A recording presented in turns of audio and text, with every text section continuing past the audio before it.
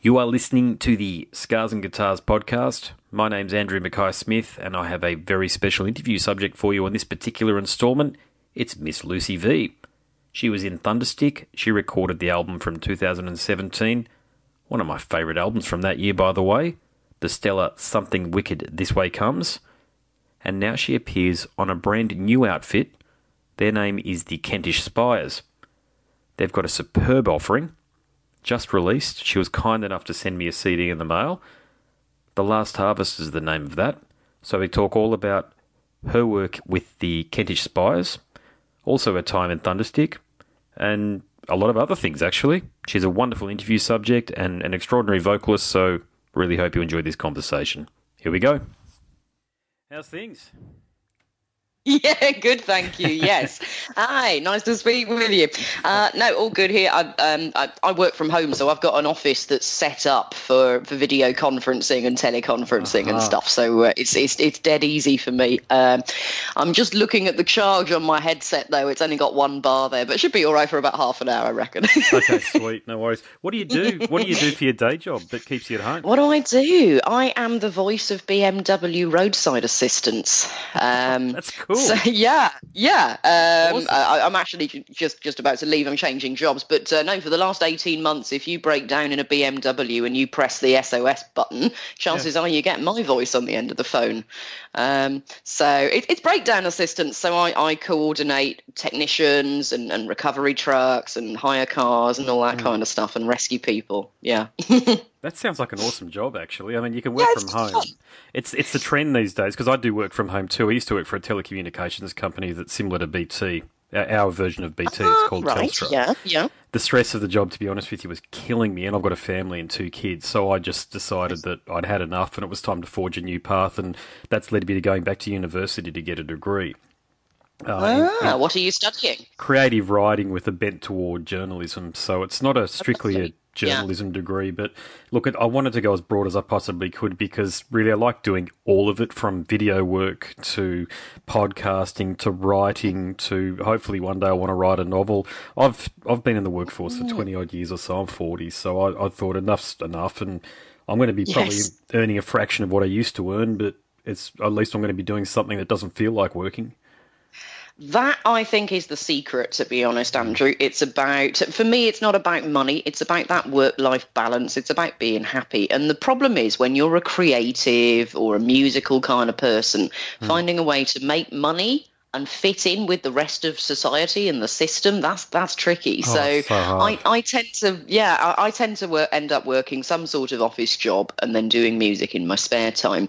But I started working for BMW because it was working from home. I thought, this will fit around my music commitments really well. And it has been doing, but recently it's turned into all evenings and weekends, and it's got really tricky. So I'm leaving this, and I'm actually going back to a Monday to Friday 9 to 5 in an office. Oh, right. Okay.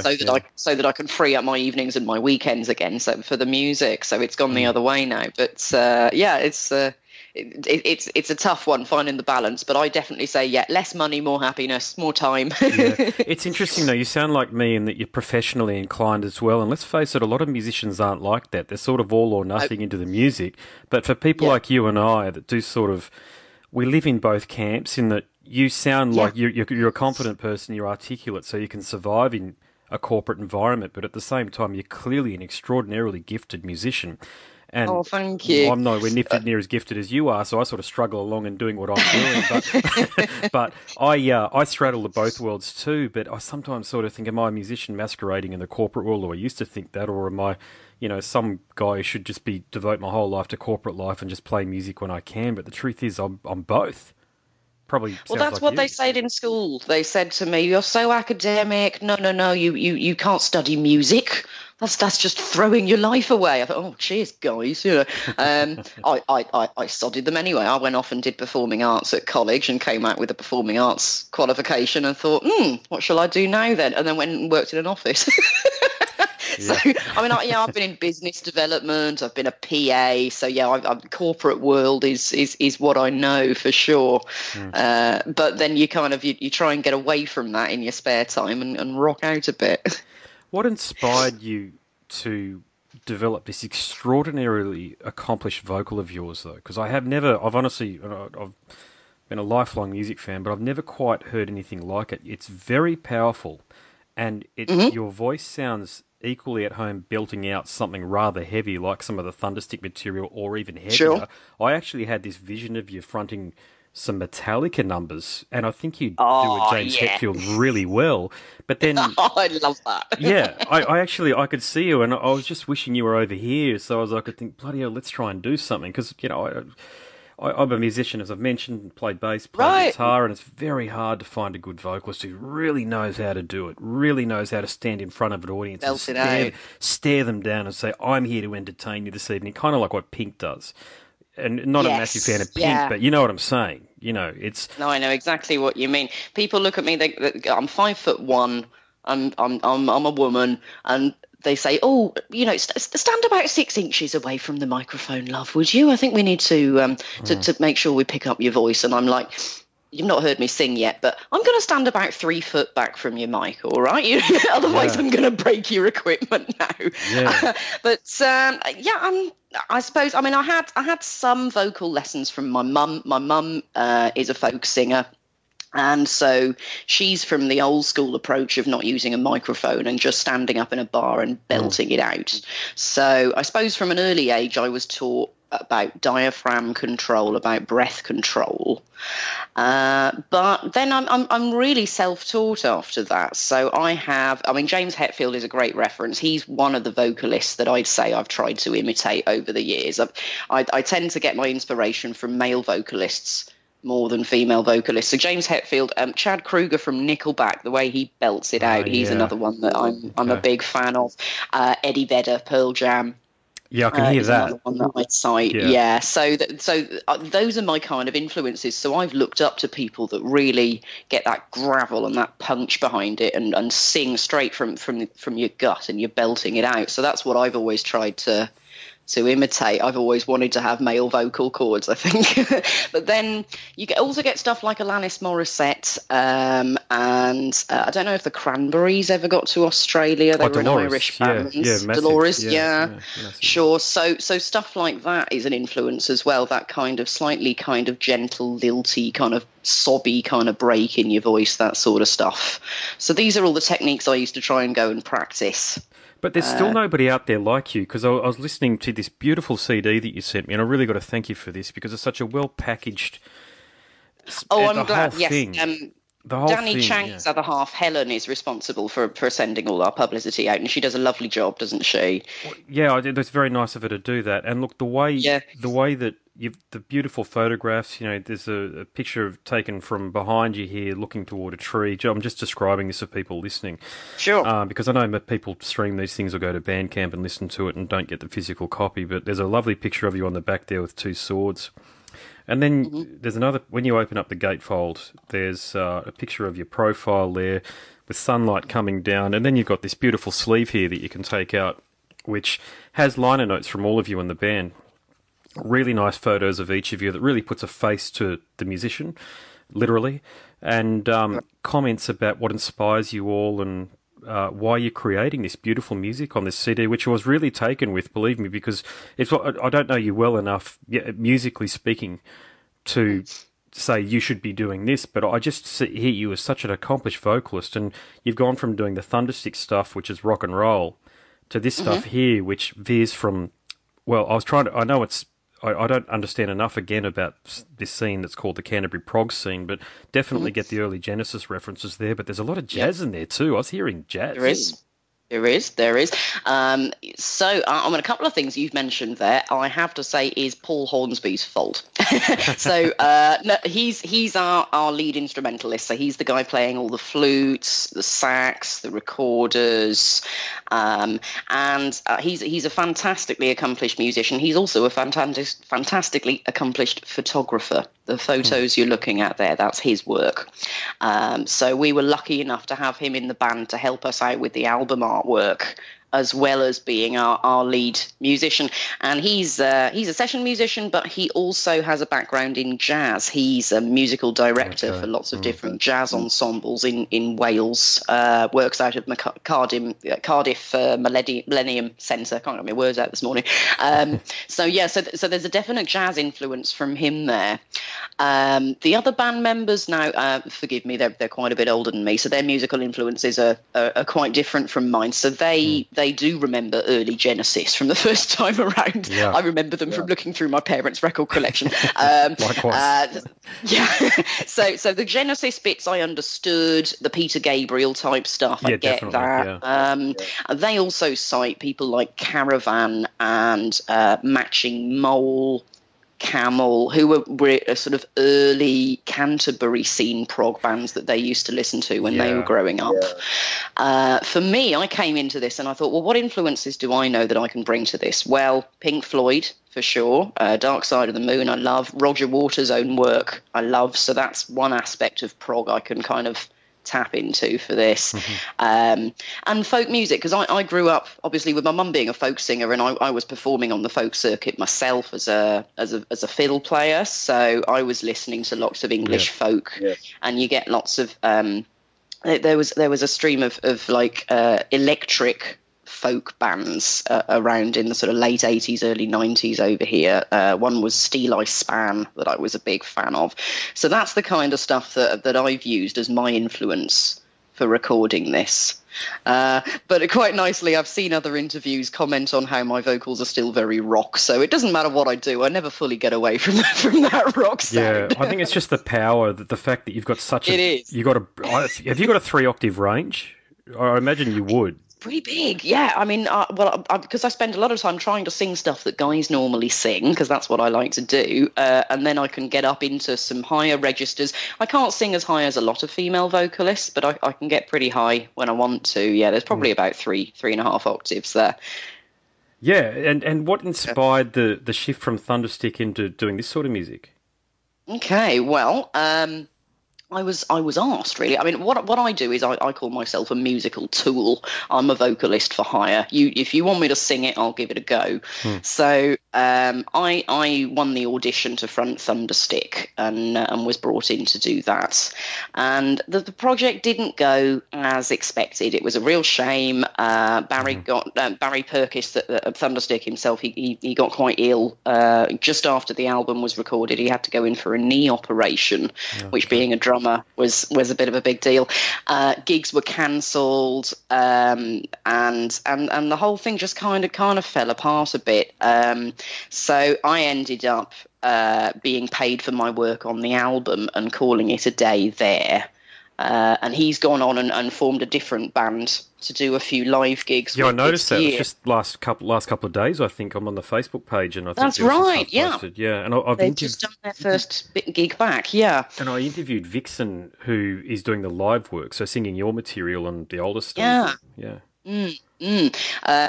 Very different style to me. I've heard of what they're doing, and I mean they're all based in the same area, so it's going to be much easier for them to rehearse to get this back off the ground. You know, you're a hard act to follow. I said as much to her. No disrespect intended toward Vixen. I'm sure she's very capable, but bloody hell, the vocals that you've put on Something Wicked This Way Comes. I don't think I'd want to be. I think you'd need to be up there. God, I'm paying you some big compliments here, but you know, you're talking about Freddie Mercury level of stuff. Oh, wow. You know, I think Freddie's. I admit I didn't put an easy vocal on that album. I really did belt it out, you know. So good luck to what she does with it. You know, I'm sure she's going to do her own take on it, put her own style to it. The stuff I was covering, I was re-recording what Jodie Valentine had done 30 years previous, and so what I was doing was very different from Jodie's take on it. Vixen will be different again. So that ended not really on good terms, unfortunately, and the studio where we'd recorded it is the Piggery in Herefordshire, which is Danny Chang's studio. He was the producer for Thunderstick's album, and he and the original investor, the seed investor that backed Thunderstick, Phil Warren, put their heads together and said, look, let's do something we want to do. Let's try and salvage something positive from this. You know, we really put our energy into Thunderstick's album. It's not gone as planned. Let's do something else, and let's see if Lucy V fancies trying something different. Well, Danny Chang, Phil Warren, they're both big fans of the Canterbury scene. They both grew up in Kent, and so they looked around and they found a drummer that Danny had worked with prior to this. Paul Hornsby was another musician that Danny's had in for session work for other productions he's done. Rick Loveridge, he's a keyboard player from the local village who'd just moved to the area and was looking around for saying, you know, anyone up for any kind of musical project. And so it all kind of fitted together from there. So they said, right, well, let's do this. Let's use the Piggery Studios and record an album of the kind of music that we loved growing up. And let's ask Lucy V back in to see if she fancies turning her hand to prog. And I said, yeah, sure, completely different from last time, but I'm up for the challenge. Let's see what happens. It reminds me of when Dave Mustaine left Metallica and started Megadeth in some ways, because, oh, look, you know, like as an old school metalhead, right, there's this thing for fans to diss Dave and Megadeth, and he should have stayed in Metallica, but it's like, for God's sakes, guys, I mean, this is 35 years after the fact or something. I mean, for God's sakes, we're all well into our 40s now. Let's get over it. But the point is, you've got two wonderful bands to listen to, and it might not have ended well with Thunderstick, but because it ended, we've now got you in the Kentish Spires, and we've now got these two fantastic albums, and I can tell you for a fact I'll be listening to both for years on end, because I haven't stopped listening to the Thunderstick album. Oh, that's great. That's great. Yeah, so and it's principally your vocal. I think your vocal and what Barry did on the drums. I hadn't heard anybody playing drums like what he's doing probably ever. He's got this shuffle thing going on, and I thought your vocal matched to it. They were the two. I like to pick out characteristics. Now, there's a bit of a simpler dynamic with Thunderstick. This one here, I've listened to this CD now. My kids call it our morning music, so we put it on in the mornings. Oh, wow. I've actually, because I've been doing this now about 12 months or so, people have been sending me CDs from all over the world, and I haven't had a CD player in about 10 years.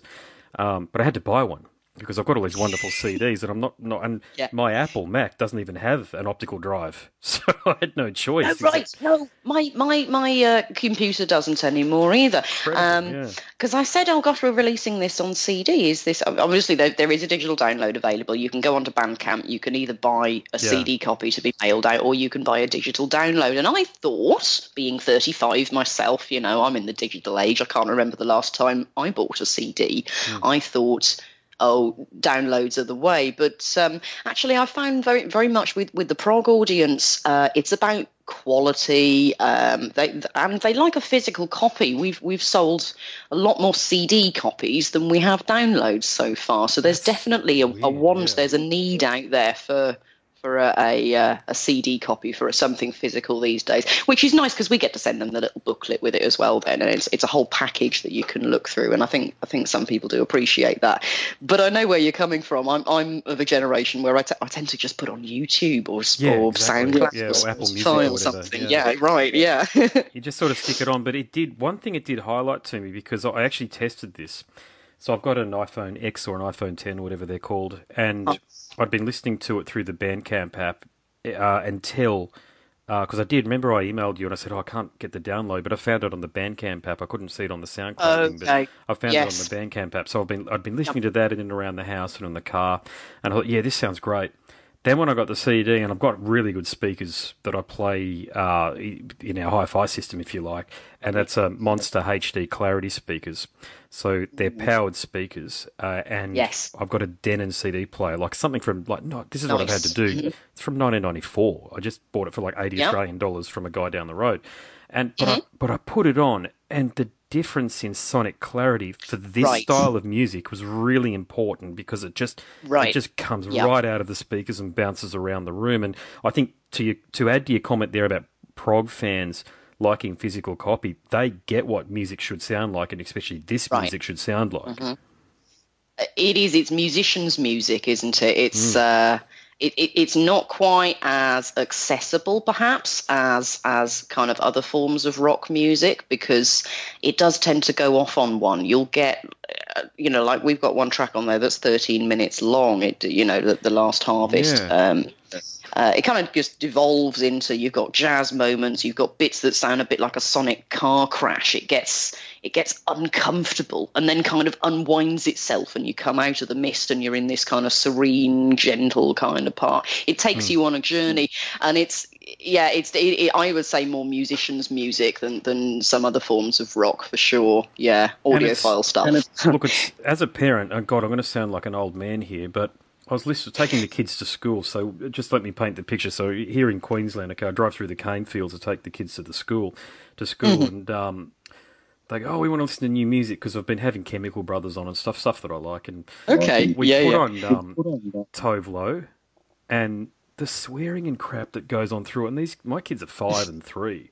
And I can hear it. It's like when I had on Iggy Azalea, Mo Bounce, and bounce on the motherfucking house, it says. And I'm trying to turn it off, and because they go and repeat it at school and say that that's the music I'm listening to. It's not that I'm such a I'm not a church going, guy who can't handle stuff, but I was like, oh my God, all of this stuff my 5-year-old likes and they talk about in the schoolyard has all this swearing through it, and they think this is the stuff that I'm listening to. So I'm really going, come on, because I call the Kentish Spies Lucy. I called all the bands of the people that I talk to the CDs. So some of the other music might be Arch Enemy, because I've spoken to Alyssa White Gloves. I've said that's Alyssa. They know Arch Enemy as Alyssa, so they know the Kentish Spies and Thunderstick as Lucy. And so I say, can we put on Lucy instead? And they're like, oh, yeah, okay, we can put on Lucy. So I'm slowly winning them over. But my point there would be that you're never too young to listen to meaningful music that has lyrics that are appropriate even. And as I say, I'm not saying that because I like some crude music, believe me, I do. But Jesus, there's a fine line between taking your kids to school and listening to Tove Lo saying fuck shit and all these other sort of words, and your wonderful music with its prog sensibilities and and especially clarity when it's a more mature record.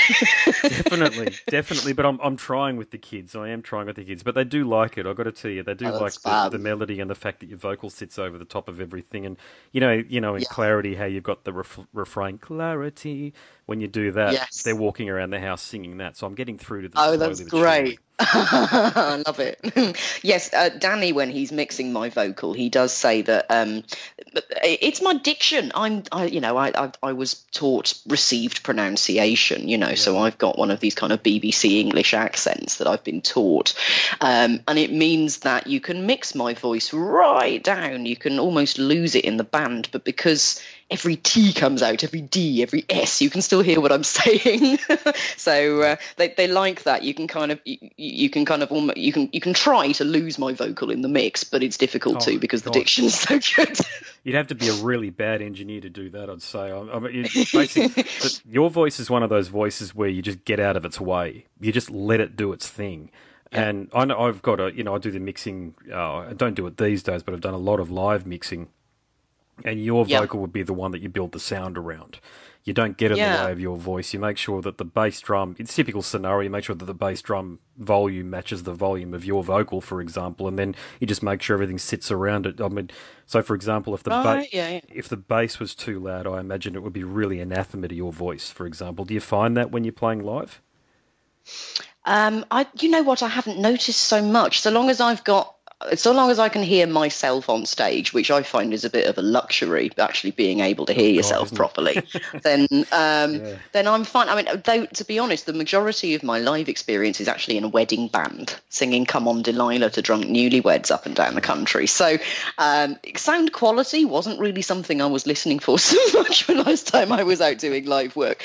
That'll all change in September, though, when we've got a couple of gigs coming up for the Kentish Spires. So, I will be trying to definitely hone in, but no, I tend to think so long as I can hear my voice, I'm all right. I leave it up to the sound guy to make sure that the people out the front get the correct mix. And I never worry too much about what I can hear on stage. But it's just so funny hearing these compliments about my voice, Andrew, because I've been thinking about this recently. You see, I was bullied the whole way through school for being the posh kid, the one that sounded posh. I had elocution lessons and then I was thrown into a state school. But it's only dawned on me recently that people seem to love my singing voice. I'm paid in my day job to speak. They obviously hire me for what I sound like for BMW, and it's just made me think, actually, yeah, screw you kids in school. My voice isn't that nasty, bad. Though. Can't kids just nasty though? With someone who's got such a wonderful talent like what you've got, I think kids are just chimpanzees overall. Like the kids that we send our kids to a Lutheran school, so there's.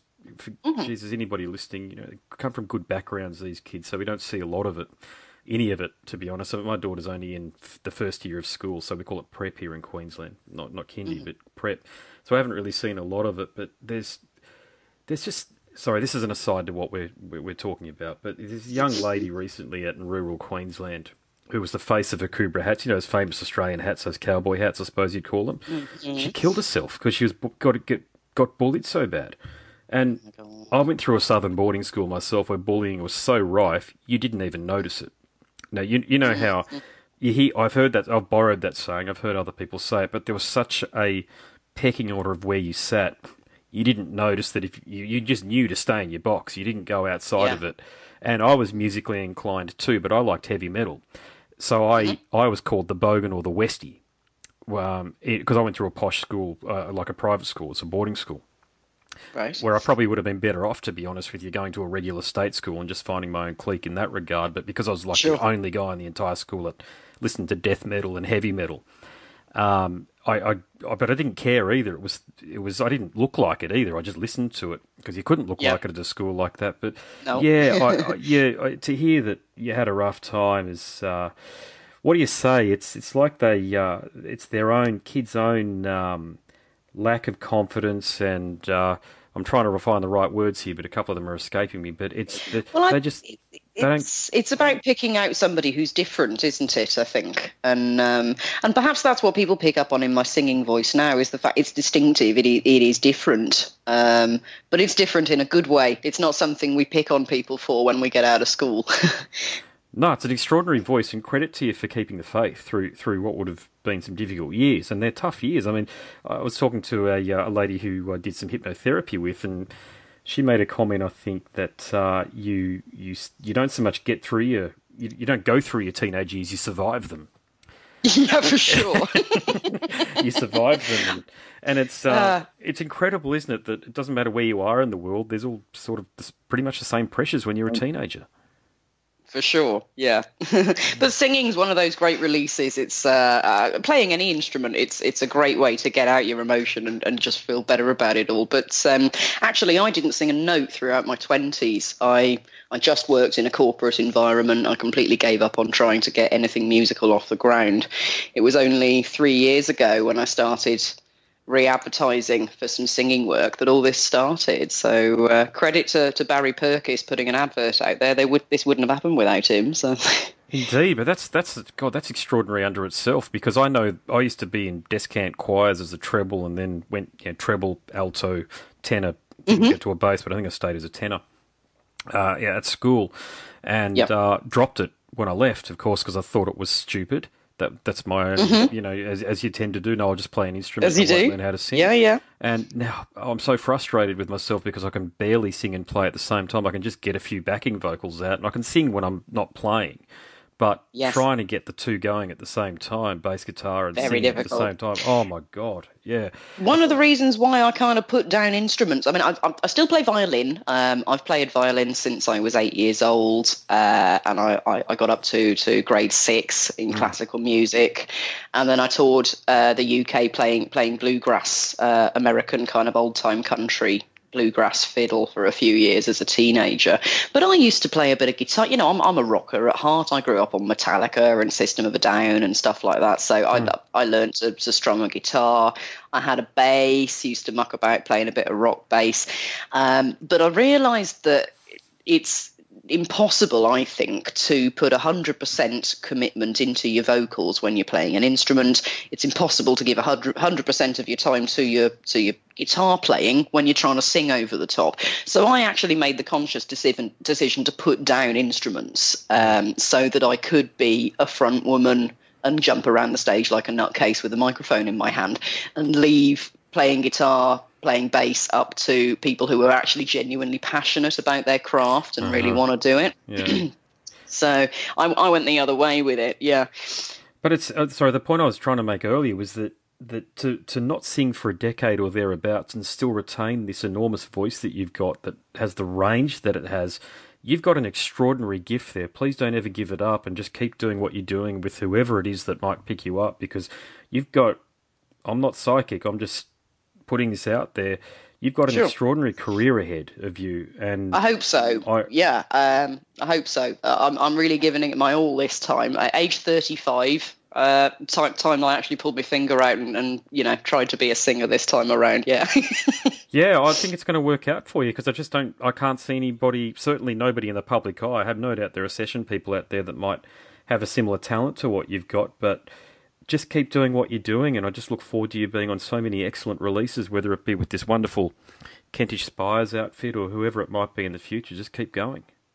Thanks. Yeah, we are thinking about a second album already. A couple of the band members are already starting to write for that. But yeah, I say yes to any project that comes along. So who knows what you're going to hear me singing next? If they think I can maybe give it a shot, I will do. Yeah, I'd love to see you do a really good hard rock project, like heavier than Thunderstick, like not a thrash thing. I'm trying to give you the right descriptor without going too overboard here, but Dee Snider recently did a heavy metal album with the wonderful Jamie Jaster from Hatebreed, and you probably listen to Jamie Jaster's podcast. Okay. And check that out on Spotify or what have you. I'm pretty sure it's been released. I get a lot of these albums because I'm on a promotions list and for reviews and interviews and the like, of course. And I've had a listen to it. It's a cracking album, and I was actually thinking your voice would suit a lot of the material that's on that. So yeah, and that's Dee Snider, who's got a hell of a voice as well. So have a listen to that album. I think it's called For the Love of Metal or For In the Name of Metal or something. It's a really obvious metal title, like a Manowar style metal title. Sure. So that's another band whose music, that style, I think you could really do. Not a power metal thing, but a real gnarly heavy metal style rooted in traditional metal, but not like a yesterday's music either, if you know what I'm saying. Modern stuff. Yeah, sounds quite fresh. Yeah. Yeah. I'm not really a nostalgia act person, to be frank with you, and that's what I liked about the Thunderstick album. It didn't sound like it was trying to be like that. That's why it surprised me so much that it was effectively songs that were written 35 odd years ago or so, brought into 2017. Because it sounded so fresh to my ears, but it's probably just because it sounded so different to everything else that was being released around it. And I was getting, a heap of deathcore and metalcore stuff. But I'll finish my point. Definitely listen to that Dee Snider album and just let me know what you think over Messenger or whatever.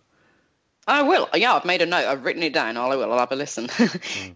All right, I better let you go. It's been a wonderful conversation. It's great to finally chat to you. I've been, as you know, no props, Andrew. Thank you. I've been using your review from my Thunderstick album as one of my flagship reviews for the past 12 months. So it's really lovely to have a chat with you. Oh, cool. Yeah, and sorry I've got to get onto that and change the spelling of your name. You know, it's autocorrect that does it, and I just don't change it. I don't notice. You can call me anything so long as it's not rude.